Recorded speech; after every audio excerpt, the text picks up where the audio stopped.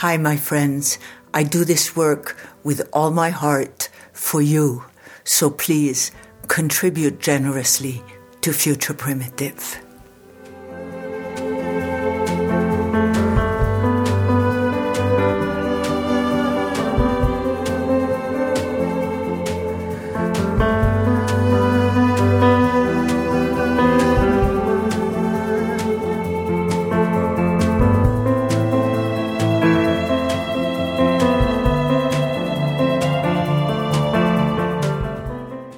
Hi, my friends who listen to Future Primitive. It's truly a joy for me to be on the phone today with Tim Freke. Tim is an internationally respected authority on world spirituality. He is the author of over 30 books that have established his reputation as a scholar and free thinker. He became well known for his groundbreaking work on Christian Gnosticism with his close friend Peter Gandy, including the Jesus Mysteries, which was at the top 10 bestsellers in the UK and the USA, and a Book of the Year in the UK Daily Telegraph. In his latest book, The Mystery Experience, Tim presents a revolutionary approach to spirituality. Tim runs mystery experience retreats throughout the world in which he guides people directly to an experience of oneness and all-embracing love that naturally arises in the deep, awake state. So, Tim, I was feeling and thinking that today I would very much like to talk about your touring and talk about your encounters and relationships with people in this awakening and talk about how love is spreading. Oh, that sounds like a nice thing to talk about, Joanna. That's certainly, I guess, in the middle of it all, although I am a philosopher and I love ideas and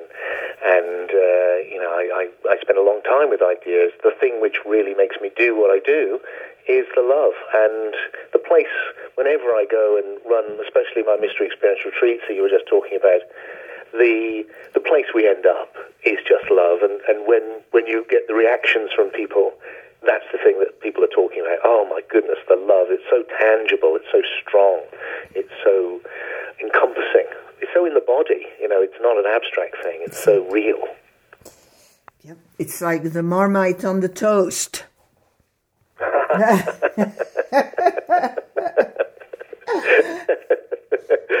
Yes, but unlike Marmite, which has a reputation for you either love it or hate it, yeah, exactly. I'm anyone who doesn't love this big love. There's something about this expansive love that I've never met a human being yet, that when they go into it, when they find that deep safety of that big experience of expansive love, it feels like home. I think for all of us, you melt and you feel yourself. You feel able to be yourself. And it's such a lovely thing to do, and it's such a lovely thing to witness happening for others, because it builds a great faith in life. There's an immense confidence that comes from it, but not a kind of superficial faith in dogmas, but a faith in existence, which comes from that love, and only from that love, I think. Oh, I love that.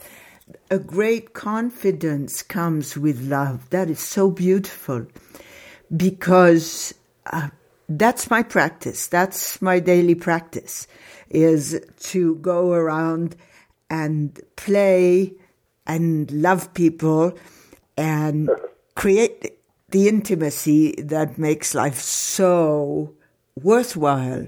So tell us how you play with intimacy.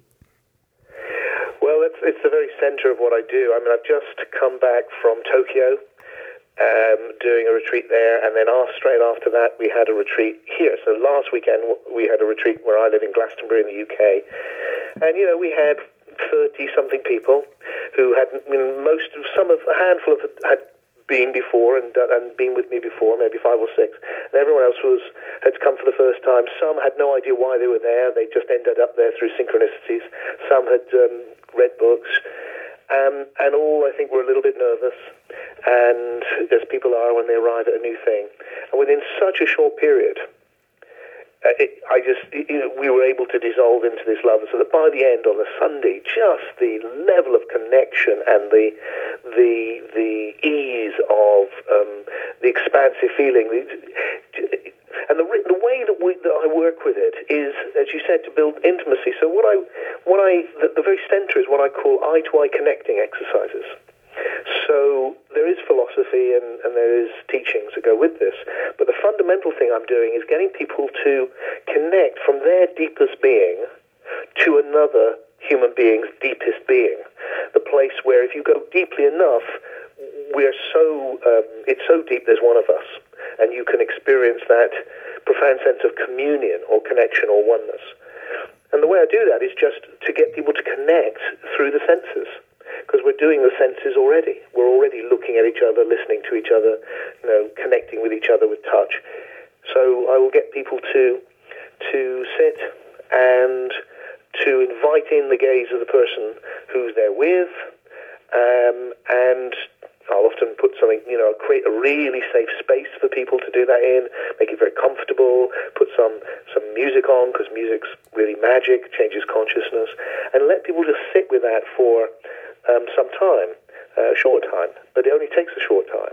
And once people have got over the initial sense of, we don't do this with each other much, or this is a bit embarrassing, or it's a bit funny, or giggly, very soon, few seconds, a minute, that just calms down, and suddenly there's this incredible connection and safety and beauty, and you just feel like you're being seen, and you're seeing another human being, and that person may be much older than you, or much younger, they may be the same sex, they may be different sex, they may be from a different country, they may be, a very different type of person, but it doesn't make any difference.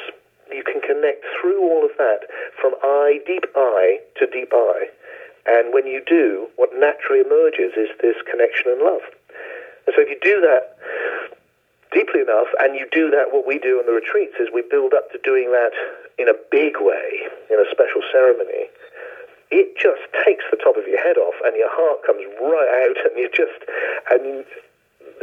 everybody, without exception, in my experience, the vast majority of people suddenly find themselves in an utterly different state of consciousness, feeling truly alive, maybe for the first time ever, or reconnecting with that deeper aliveness they may have experienced once or twice in their journey.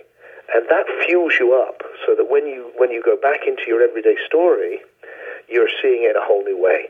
You're seeing each other in a whole new way. You're seeing yourself in a whole new way, and you have this enlivenment. You have this sensual enlivenment to take out into the world.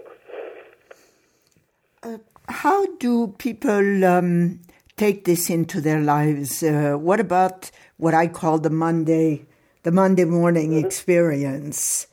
Meaning, yeah. What I'm trying to articulate now with what I'm doing is something I'm calling the deep awake life, with the idea that it's a phrase which encompasses this whole paralogical, as I call it, approach to life. And paralogical is a word I coined to really talk about how we need to think about things in paradoxes. So one of the paradoxes about life is that life is incredibly ecstatic and beautiful and amazing, and it's also very mundane and can grind you down and become very black and white. And we all experience both. Now, what I feel, there's a lovely line by a friend of mine, Thomas More, mm-hmm. who wrote Care for the Soul. Yes. You know Thomas? Yes. And there's a line in one of his books which I love, and it said, the soul has an absolute and unforgiving need for regular excursions into enchantment. Mm. Isn't that great? I love that, because that's my experience, is that the reason we have that whole dullness to life is because we need to keep stepping out into enchantment. So one of the things in the deep awake life is to regularly have periods where you wake up to the love, to the enchantment of life. And that's what the retreats do. They're like that moment where you're free, you've got no responsibilities, everything's laid on for you, you're in an incredibly safe space, you're with people who are not going to judge you, you can really let go into the mystery and into the ecstasy of being. So we need that. Then, of course, as you say, we go back to the day-to-day. So, but when you come back to it, then I think it's easier to see through it. And because I'm not of the school which goes, there's one state we should inhabit all the time, I feel like we need to move fluidly between states, so that once you've done that, then it's like, okay, right now I need to come back and engage with the practicalities of life and see that they have their own sort of magic to it. It's not the same as the deep enchantment. It's a different thing, but it's also part of the journey. And so the deep awake life, for me, encompasses all of that. So what happens is you don't fall asleep into one state. So that although you walk through the practicalities of life, you don't get lost in them. You can still remember the other side of life. So you can still see the mystery. You can see the mystery through the necessity. Does that make sense to you? Beautiful, and I'll share with you what it evoked for me is when I have, outside this country, of course, when I have a medicinal plant experience, I'm offered, I'm absolutely gratefully gifted with the enchantment, with the awareness of the enchantment of my soul. And it's like an explorer who discovered the Victoria Falls, for instance. I mean, when he came back, he had a different looking from his eyes. So although the experience for me with medicinal plants drops, it becomes less intense. When I come back from my exploration, there is this enchantment in the back of my eyes. Yeah. So would you say that that experiencing big love in your workshop or otherwise, great enchantment, just stays and colors your entire being? Yes, I mean, one of the things, exactly the same. Funnily enough, we had somebody who came, didn't know what I was doing at all, had no knowledge of my work, but had come through ayahuasca and was intrigued because she said it sounded like I could take people to a similar place, but without the ayahuasca. And whilst it's not the same by any means, there is something the same. The profundity and the depth of the experience is the same. And in that same way that you've described, what's been lovely for me, and it's one of my favourite moments in the process that I take people through, is that after people go home, so now they went home on Sunday night, we're now, whatever it is, Thursday, and in between that time, I step back and I just watch as people connect with each other via email and other things, and I often see the communications because they go around to everybody, and just start watching, this is what people, I've got home, but now it looks like this. I'm doing my work, but people are saying this, and you can see that a shift has happened. Yes. And something has moved that will always be there now. Now, that doesn't mean that life will always be easy and there'll always be a wake. No way. Of course, we're all moving between things all the time. But we also, I think all of us know that you can have seminal experiences from which you carry something forever. And my hope is to provide that, because I think we need those seminal experiences. Yes, discovery and exploration. Discovery. Yes. Exactly. Yes. And there is a sense in which, we all forget. But I have a deep conviction, I think, which has been with me since I first had my awakening, when I was very young, many decades ago, is I think once you see it, you may forget, but you will remember again. You will. Once you know, you know. Once you find that gnosis, that deep knowing of something which is so deep, it's before words, something to be felt, not thought. Some deep sense of what life is, which gives this confidence, this reassurance, this safety, and this love. I think it will pull you back to it. I have that deep belief in it, that it will pull you back to it. So that's why I want to share it with people, give them a deep experience of it, because my sense is that once they've had that, it will come back. They will find their way back to it over and over again until it becomes more familiar. I want to go back for an instant to the ayahuasca sort of comparison in a way that this person brought to your workshop. What I've seen in ayahuasca circles is that some people indeed experience the ecstasy and the enlightening of the soul, but others experience in the limpia, in the cleaning, in the healing, experience great shame and sadness and pain and grief. Does that happen in your workshops? Does that happen on the way? I mean, not as dramatically, I think, as it can happen with ayahuasca. I mean, ayahuasca, in my experience of it and watching other people with it, is, it can be quite, it's a full-on thing in a different way, in a very physical way as well. I mean, people don't vomit during my weekend, my retreats, for instance. Are you sure? Well, not that I know. But what does definitely, it's not a purge in that way.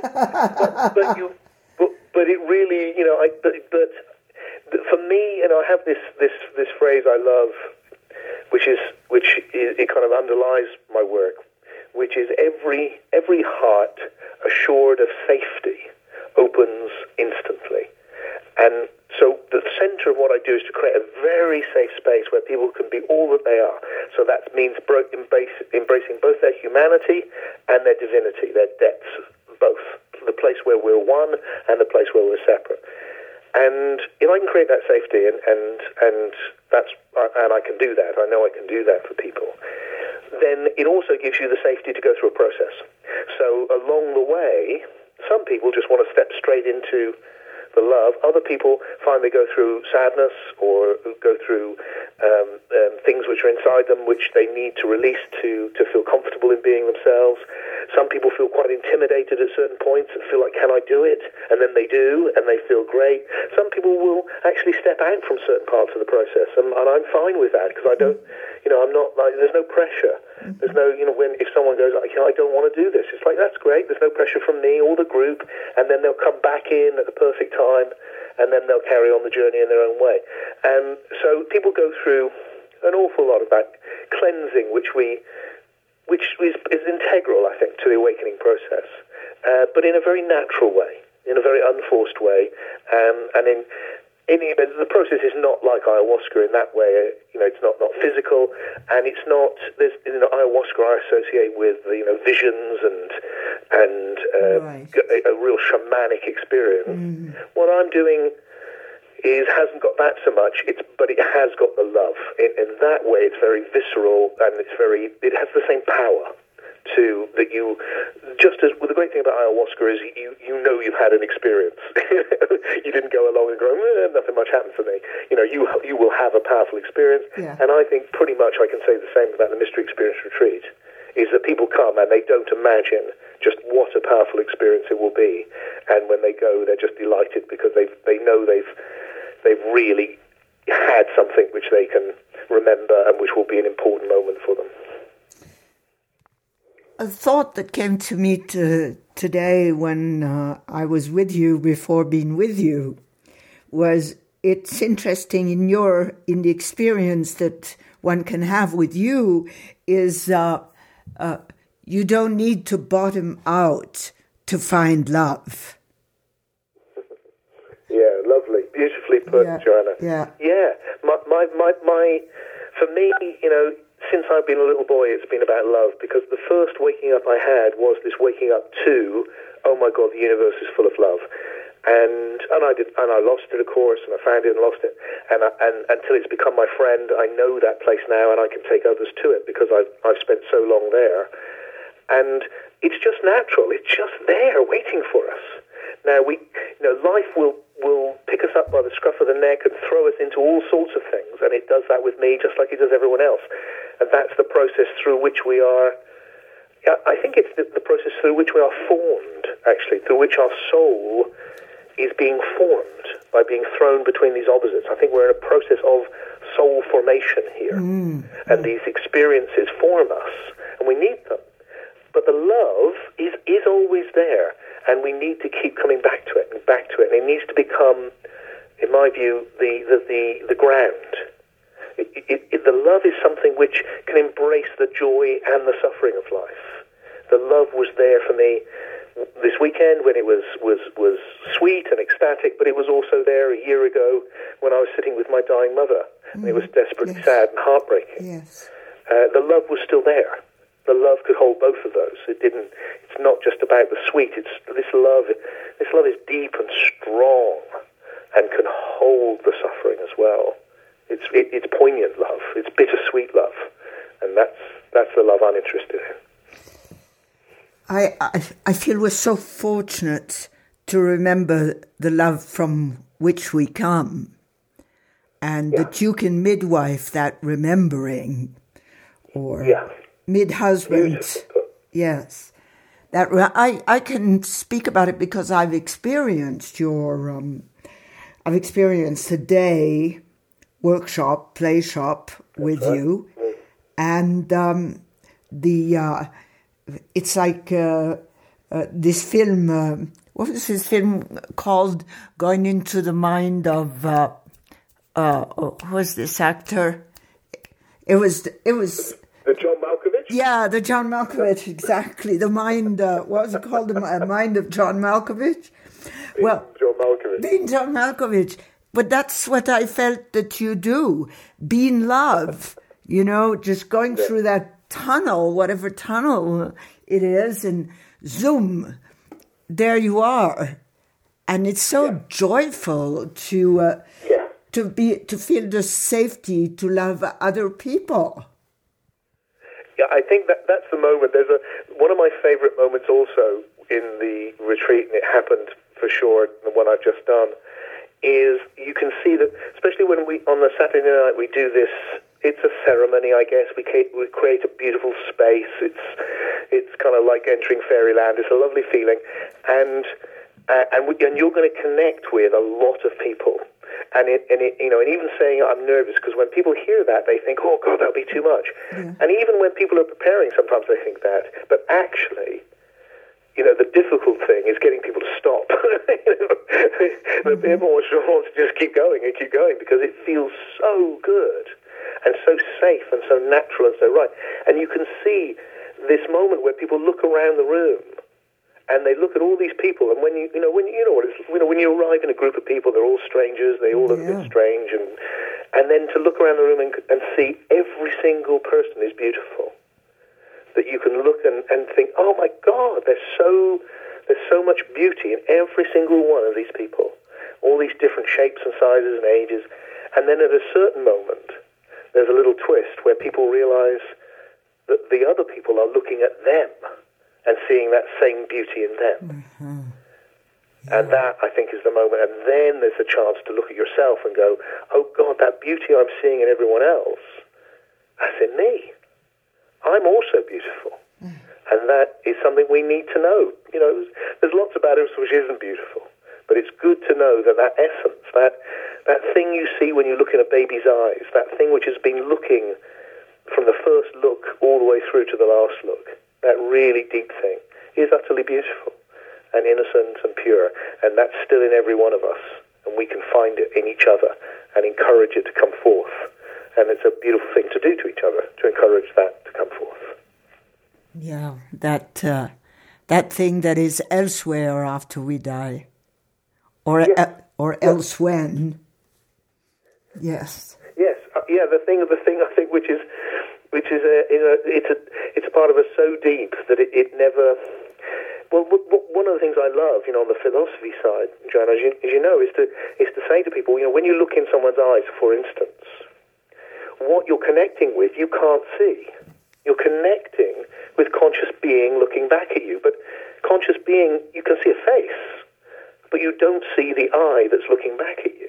That has no form. It has no shape. It has no color. You can't touch it. You can't hear it, but you know it's there when you look in someone's eyes, or indeed when you listen to their voice, like we're doing now. Mm-hmm. Mm-hmm. You're connecting through the forms to something which actually isn't in the forms. And that's that deep thing which does transcend life and death, because it's not here. It's not in this. It's not in this. It's something which is beyond this. And it's right there, and we're touching it in each other all the time without noticing it. And what I do is I just sit people down and say, hey, pay attention to it. Yeah. Don't just meditate on it in yourself. Meditate on it in somebody else and see what happens. And what happens is you enter a completely different state of consciousness. That eye behind the eye that is playing with creating form constantly. Yes, and the other thing which is kind of is a kind of interesting comparison with the ayahuasca. Okay. And the person who did the ayahuasca certainly had this on the retreat, is that the other thing which happens is if you sit down, I'm concentrating here on the gazing, but we don't just do gazing, we do all sorts of other things too, as you know, but let's just keep with the gazing because it's nice and simple to grasp. But so you're sitting down and you're inviting in someone and you're connecting through the forms, essence to essence. So you're connecting with something you can't see through the looking. All of that paradox. And what happens is that the forms change very quickly. Lots of people experience. You're looking at someone's face, and you may be looking at a 70-year-old man, and suddenly he's a little boy. Uh-huh. Or it just starts vibrating until it's all just, you may see, just light, or a skull, or an image, or suddenly the forms which were so rigid start to morph in front of you, and you see that they're not as rigid as they seem.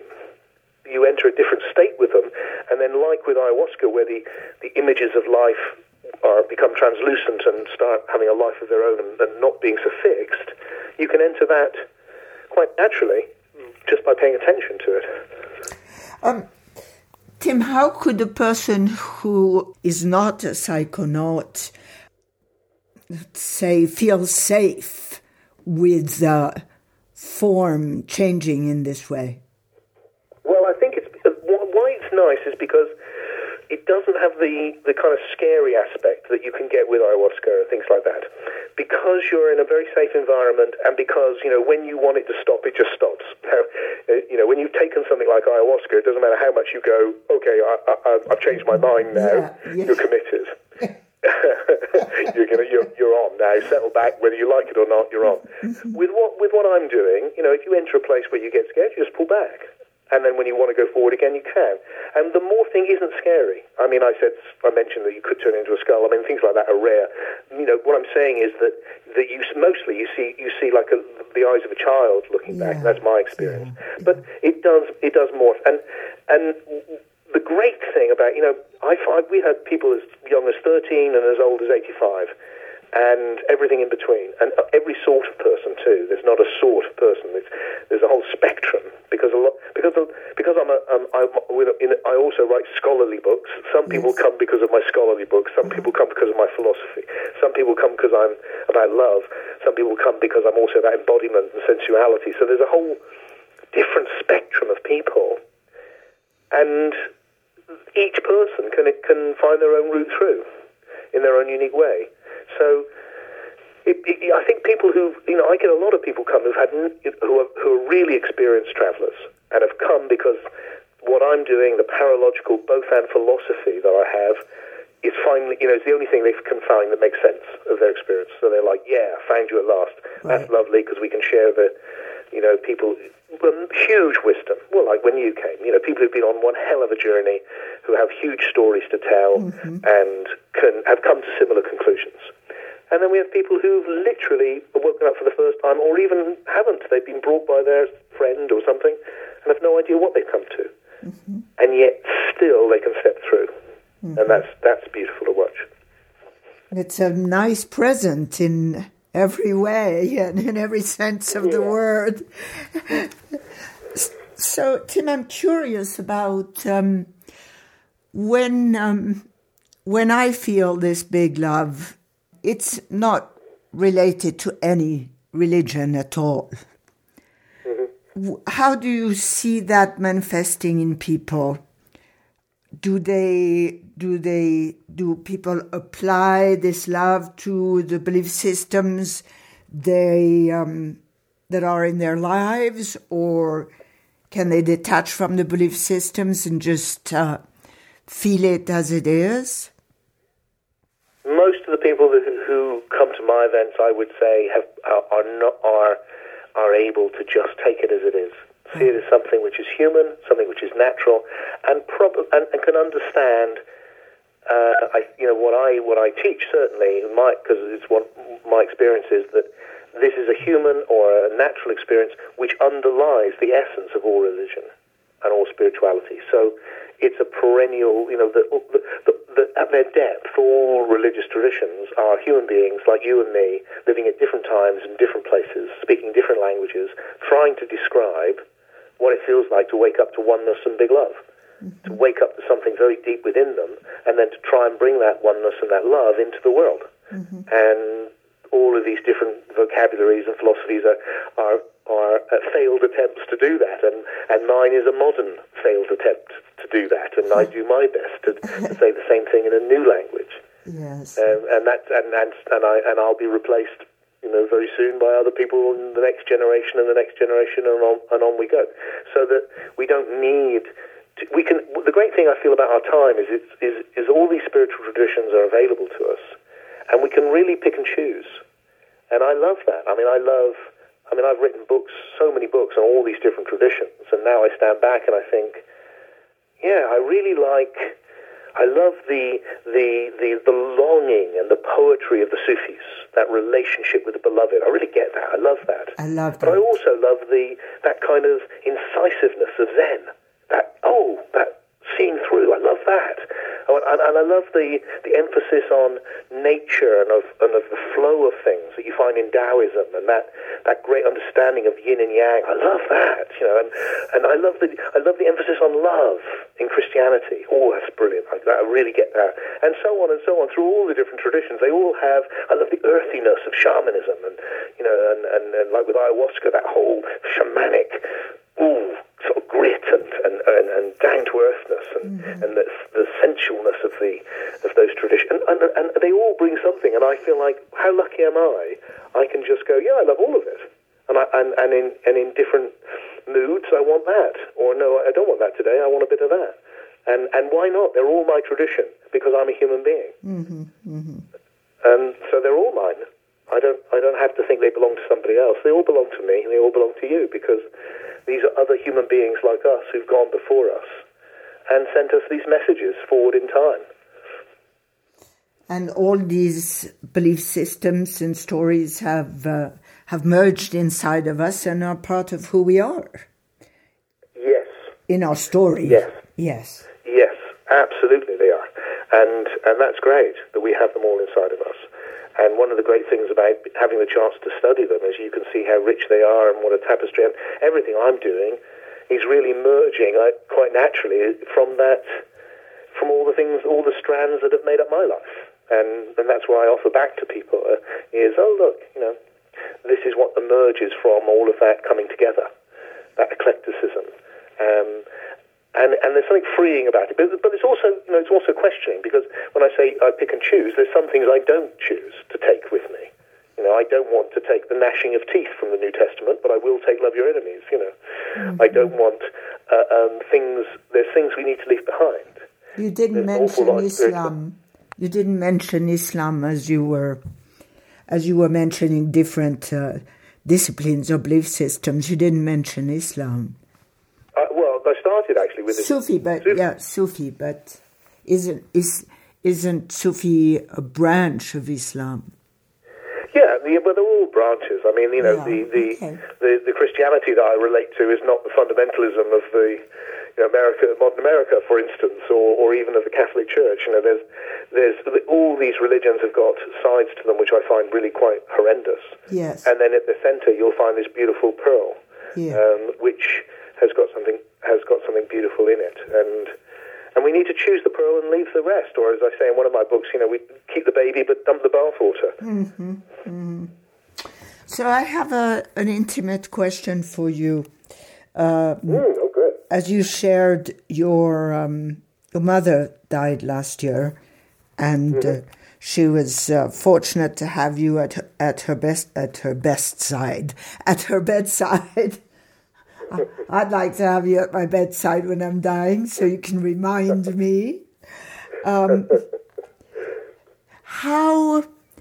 how has your relationship with your mother, and your mother in particular, how has she survived death?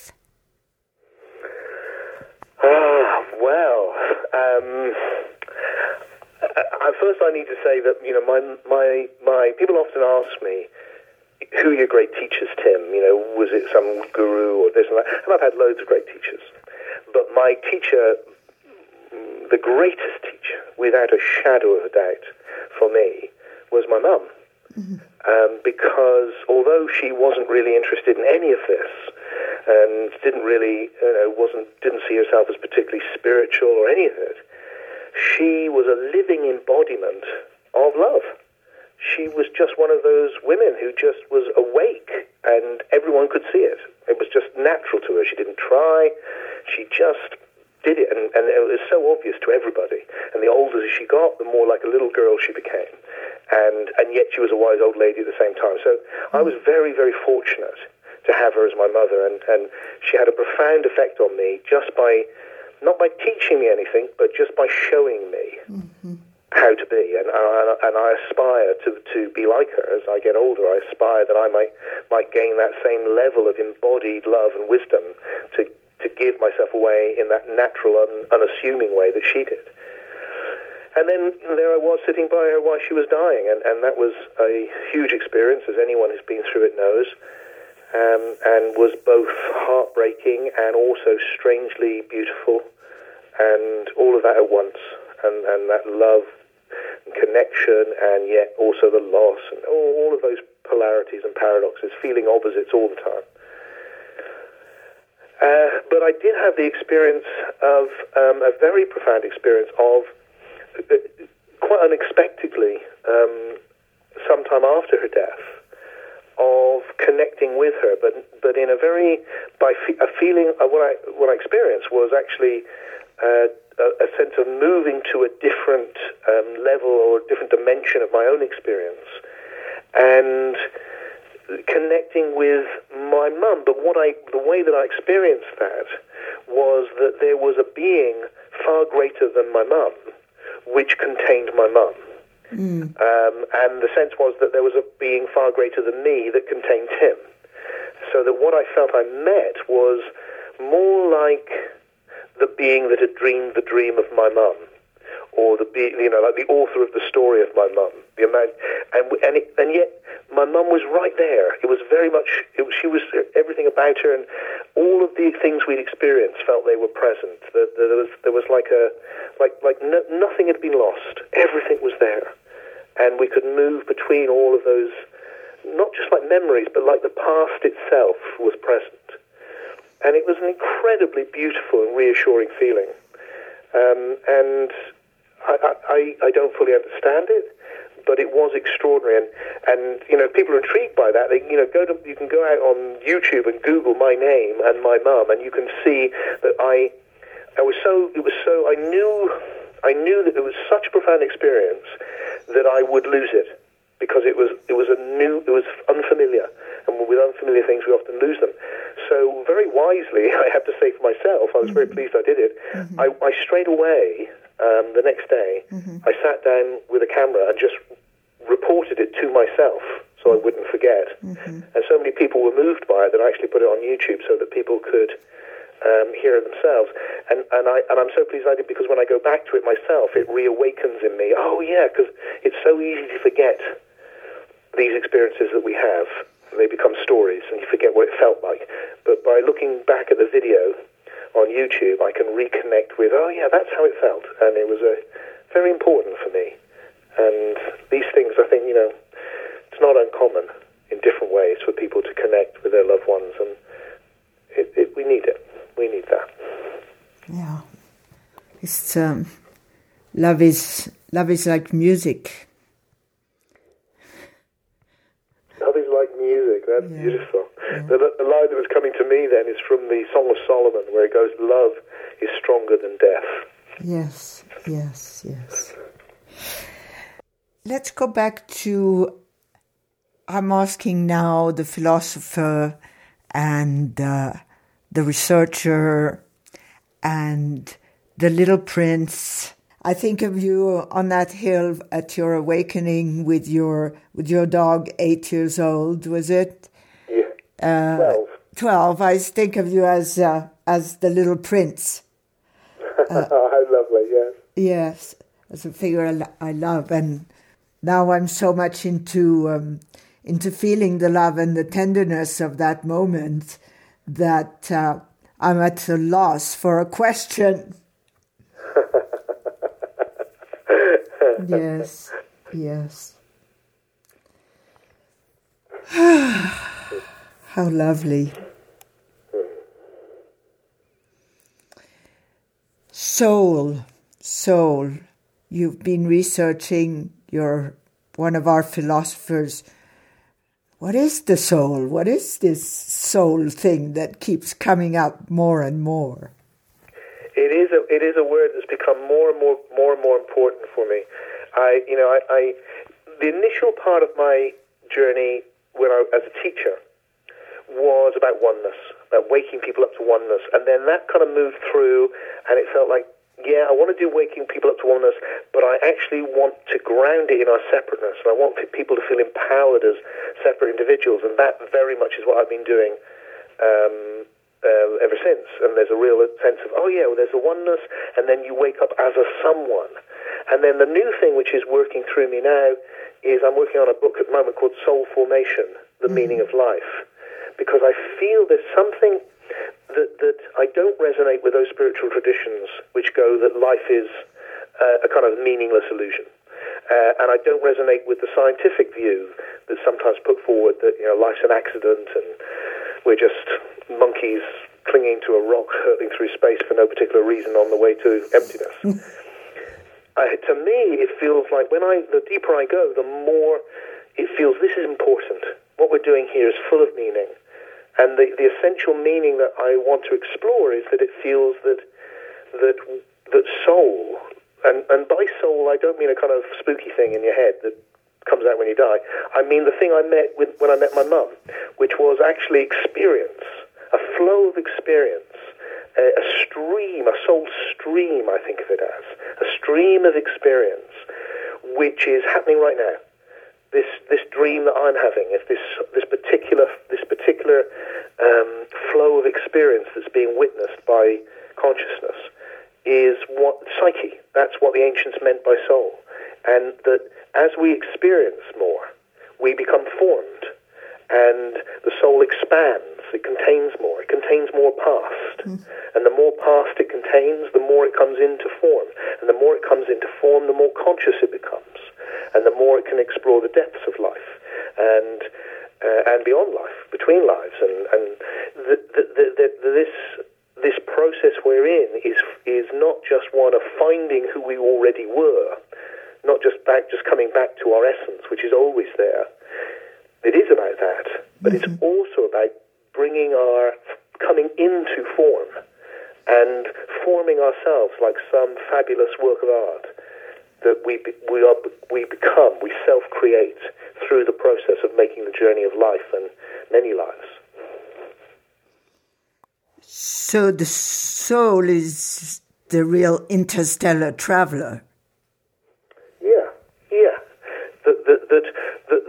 The interesting thing, once you've got the oneness, once you really know the oneness, the interesting thing is what makes us unique. And what makes us unique is the experiences we've had. That's the thing which makes us unique.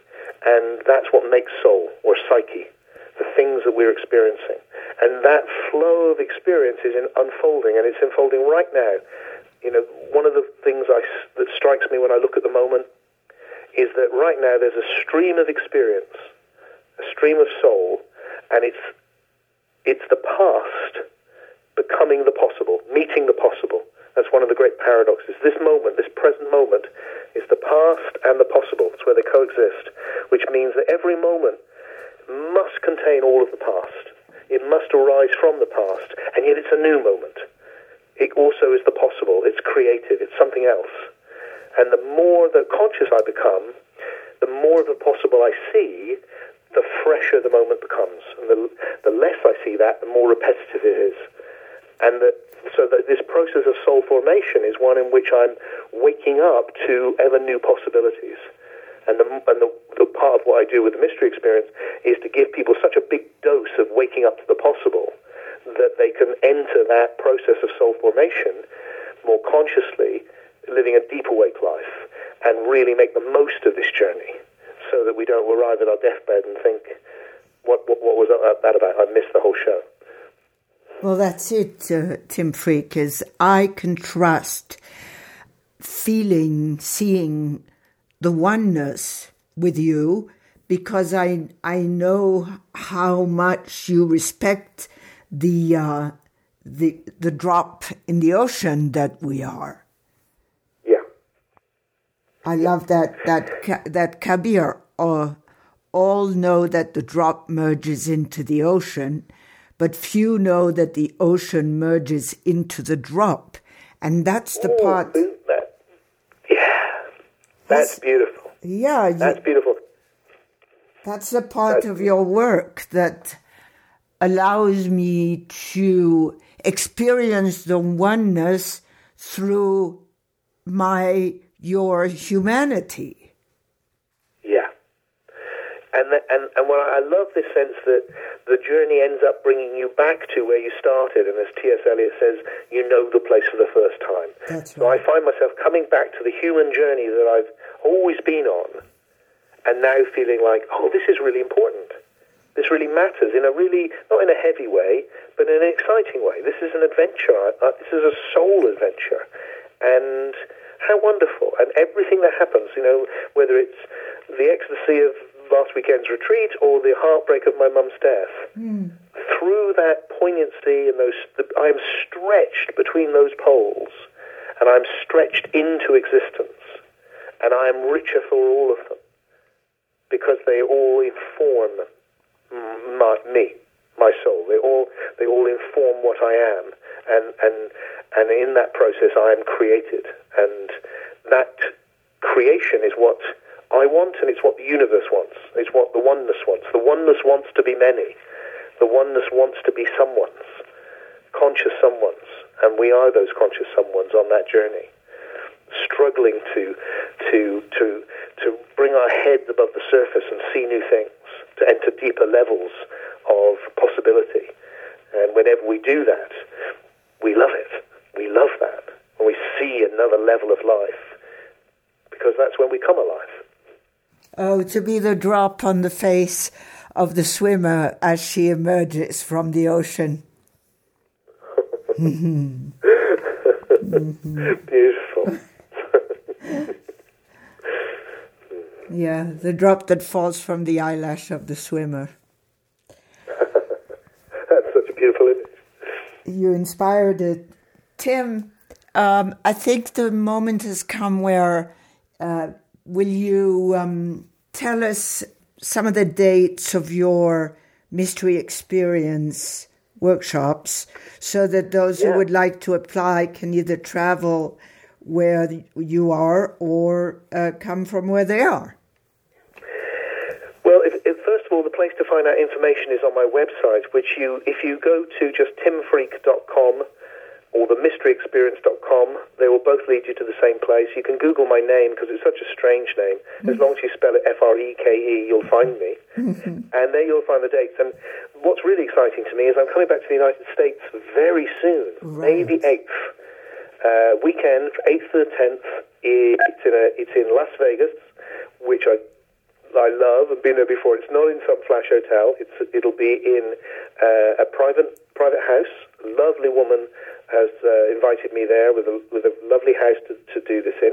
Funnily enough, she's someone who's very much involved with the shamanic ayahuasca tradition, which we've been talking about tonight.